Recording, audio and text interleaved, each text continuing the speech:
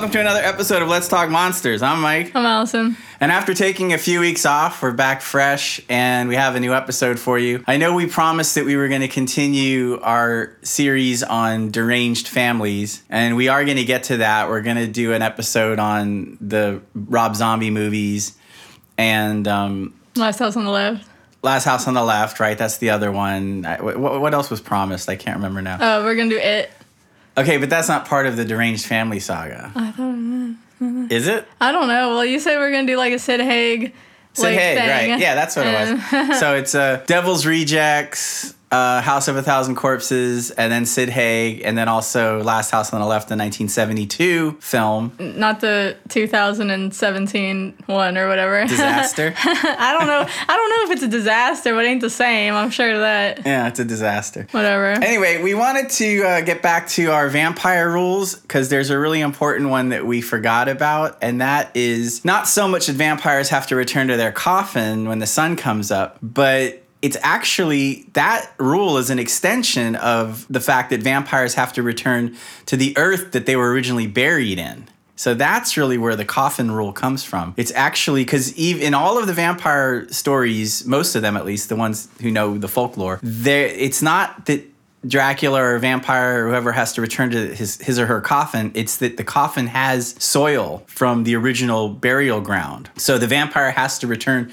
to its soil. And this is an extension of European folklore that says that vampires are essentially trapped. They're kind of like ghosts where they can only roam within a certain area, because they can never get too far away from their earth before the sun comes up. And this is also where the vampire rule of vampires can't cross running water. Oh, is that why? Because it's like denotes a border? Right. Or something? That's interesting. Yeah, because in older times, like a river would be the boundary between, one province or another. It's interesting. And yeah, so it's all sort of connected to geography, actually. Yeah, and I think if you're like me and you see, like, at least in the, the Bela Lugosi Dracula and stuff, it has like a xenophobia type of message to it. I think you can interpret that into like, he's not going to assimilate, like he's coming here, but he's going to bring all his ways with him, which is of course like what the English people in the story, they don't want that. Right. So, Well, yeah, of course, because when Stoker wrote Dracula in 1897, that was the age of colonies and people moving around and immigration into the United States. And so, there was a lot of that going on. And there were a lot of Eastern Europeans coming into Western Europe. There were a lot of Southern Europeans coming into Western and Northern Europe. And that's where the xenophobia is, not to mention people coming from Asia or areas that were further away. Yeah. Even more foreign and strange. And to the English. yeah, to the English and the Americans to a certain degree. I mean, remember, Stoker includes Quincy Morris in the story, who's an American. That's true. Well, it is Victorian times, so yeah, the Americans were just as stuffy at that point. Not quite as stuffy as the British, but still. But anyway, yeah, so the Earth. So this is a really old and important rule in vampire mythology. Basically, it's one of those things where I think just coffins are cooler, I guess, in movies. It's just cooler to see the vampire go into a coffin as opposed to the vampire can really just go into any box or crate or anything as long as it has the soil. That's the important part. So in the original Dracula, he's putting dirt from, his original burial place inside of the coffin. He's sleeping on the dirt that he was originally buried in. Yeah, he's like a part of it. And this is something we wanted to segue into because over our little 4 or 5 week break, we actually went and saw a movie. And we usually don't do this. We usually don't discuss current movies. And we'll be careful not to give you any spoilers. But we went and saw a movie. And do you want to mention what it is? Oh, yeah. Okay. So we saw The Last Voyage of the Demeter. It was pretty good, I think. It leaves some stuff to be desired. But, basically the thing that we wanted to, mention is that part of the whole, crux of the story. I mean, the whole reason they're on the ship in the first place is because Dracula is transporting his crates of earth to England, from Transylvania, I guess. And yeah, he has a lot of them. In the Bela Lugosi one, he says that he's only bringing 3 boxes and that's it, no other luggage.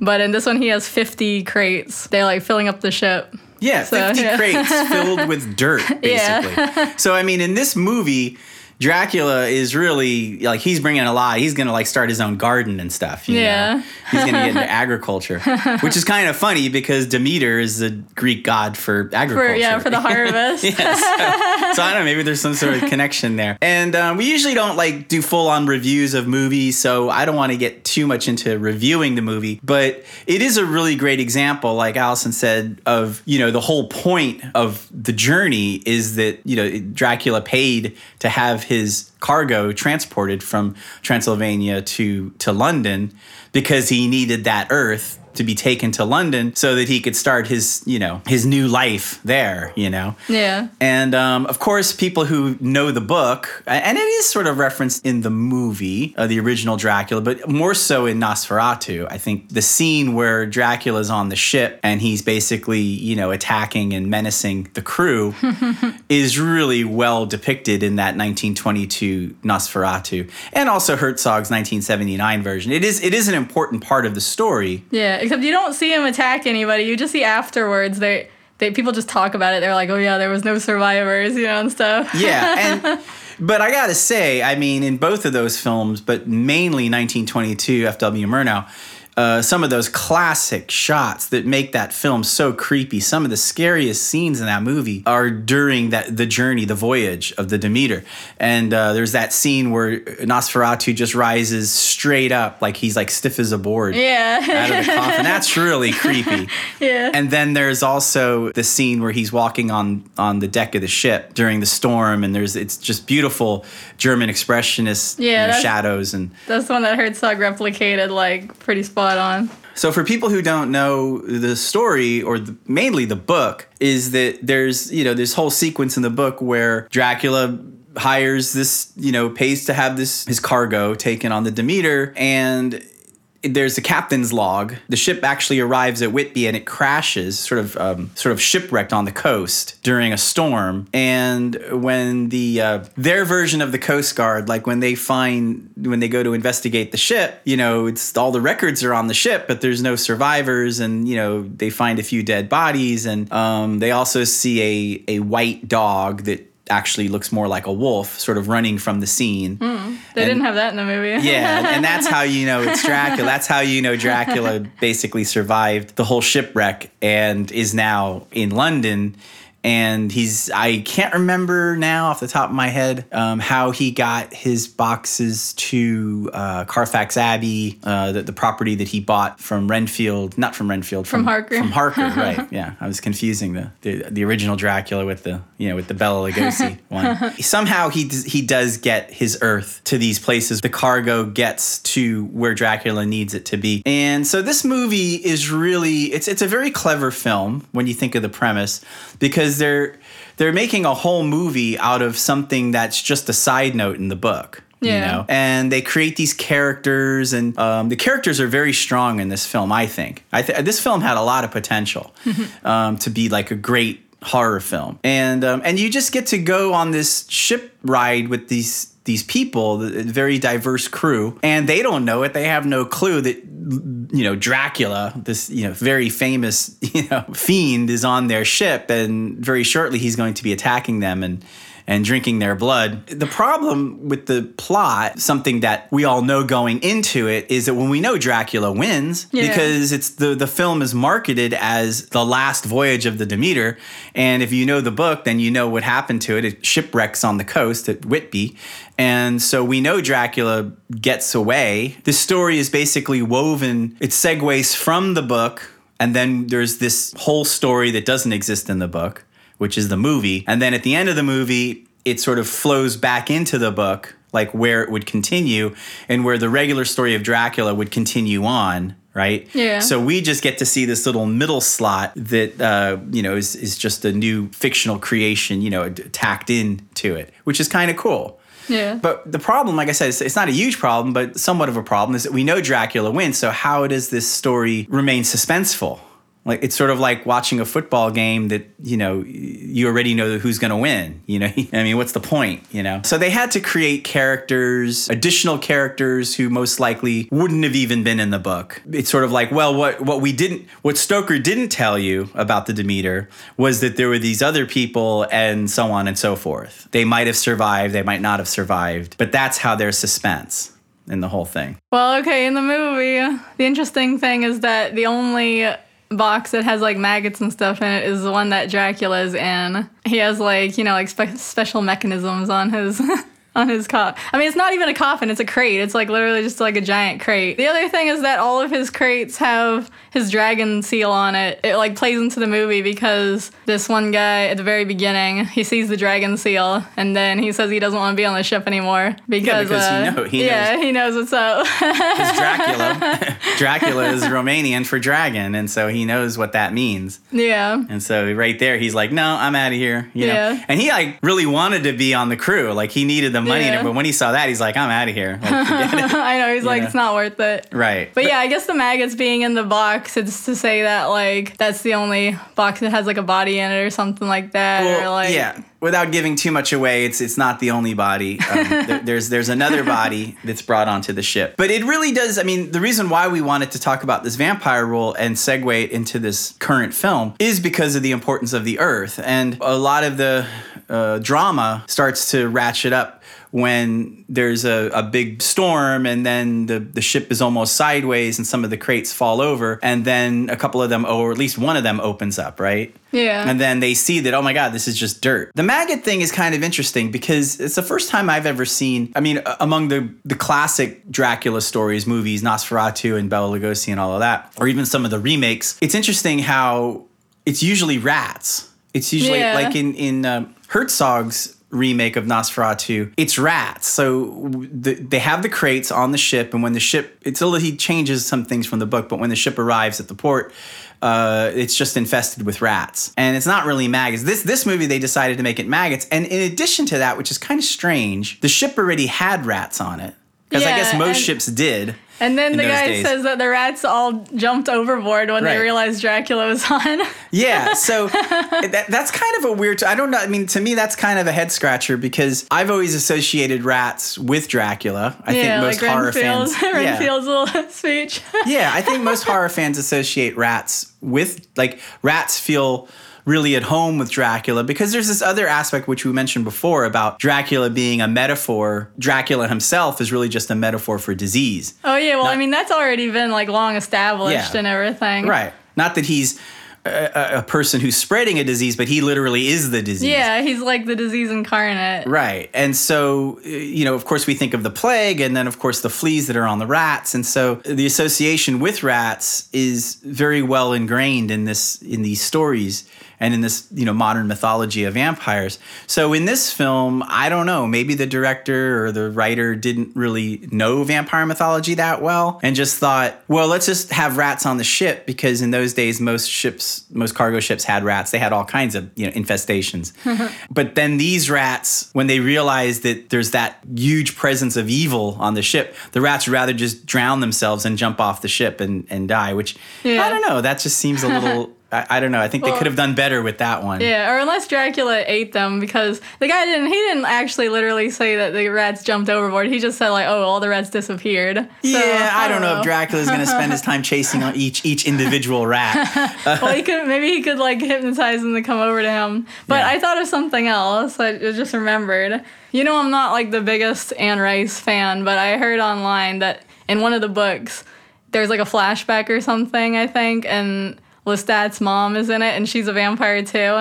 And she says that, like, because basically she wants to be like an earth-like spirit, so she doesn't use a coffin. She just buries herself like into the ground in the forest, and nobody finds her because she's like deep into the forest, So she just digs herself a burrow, I guess, and then just like puts the dirt like over herself. Right. So, I don't know. That's what I heard. I don't know if that's in there, but yeah. Yeah, I mean, and that's just showing that Anne Rice, knew enough about the importance of that rule, the earth rule. That you don't need a box, you don't need a coffin, but you do need to be laying on the dirt. But going back to the rat thing, I mean, obviously, at least in the 20th century, the closest connection between rats and and vampires is Nosferatu, not only because he could be the personification of disease, but also because of his fangs. Remember, he was given rat fangs. He has the rat fangs, and rats have those two front teeth. They're not fangs, they're not pointy. As much as they are just buck teeth that they use to chew and bite. But of course, Nosferatu had, really pointy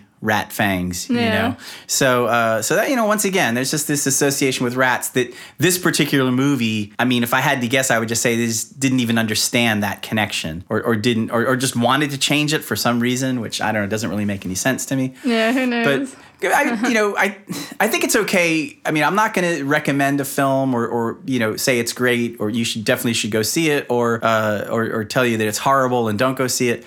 But I think it's fair to say tell you what I think about the vampire. And for me, this is the biggest problem with this film. I think this film had a lot of potential. It's really a beautiful film to watch. Yeah, it's cool looking. The set is just great. The way they recreate the ship and everything. It's, like I said, the cast is great. Corey Hawkins is the main guy, and he's really good in it. Liam Cunningham's really good. So the performances are strong. The writing's okay. But where it loses me is in how they depict Dracula. If you're going to have this a mini story, and it's directly taken from the novel, even when you're sitting in the theater before the movie starts, it even says, this story is from Bram Stoker's 1896. Yeah, loud and clear. They even point out, it's chapter 7. The chapter is called The Captain's Log or something like that. Yeah, so I mean, and like I said, they went through the trouble of weaving it into, where Dracula, where you would be in the book, and then towards the end of this film where it weaves back into the regular Dracula story. And yet, they choose to depict Dracula as my least favorite kind of vampire of them all, which is like the hissing vampire. He's like a demon. He really is not, that is not the scariest kind of Dracula. I'm sorry, because, that's kind of like Salem's Lot. But even in Salem's Lot, like you said before when we did that show, even that Dracula had some sort of telepathic powers or something. Yeah. This vampire is really, I would have to say, like a force of nature. I would say that what he has most in common with is like the alien monster. And as a matter of fact, this movie is really like remaking Alien. Yeah, I think the people that worked on the movie admitted that. Yeah. That they were inspired by it or something like that. It owes more to the original Alien than it does, what it could have been, and which is kind of a disappointment. And I love Alien. That's one of my favorite horror sci-fi films of all time.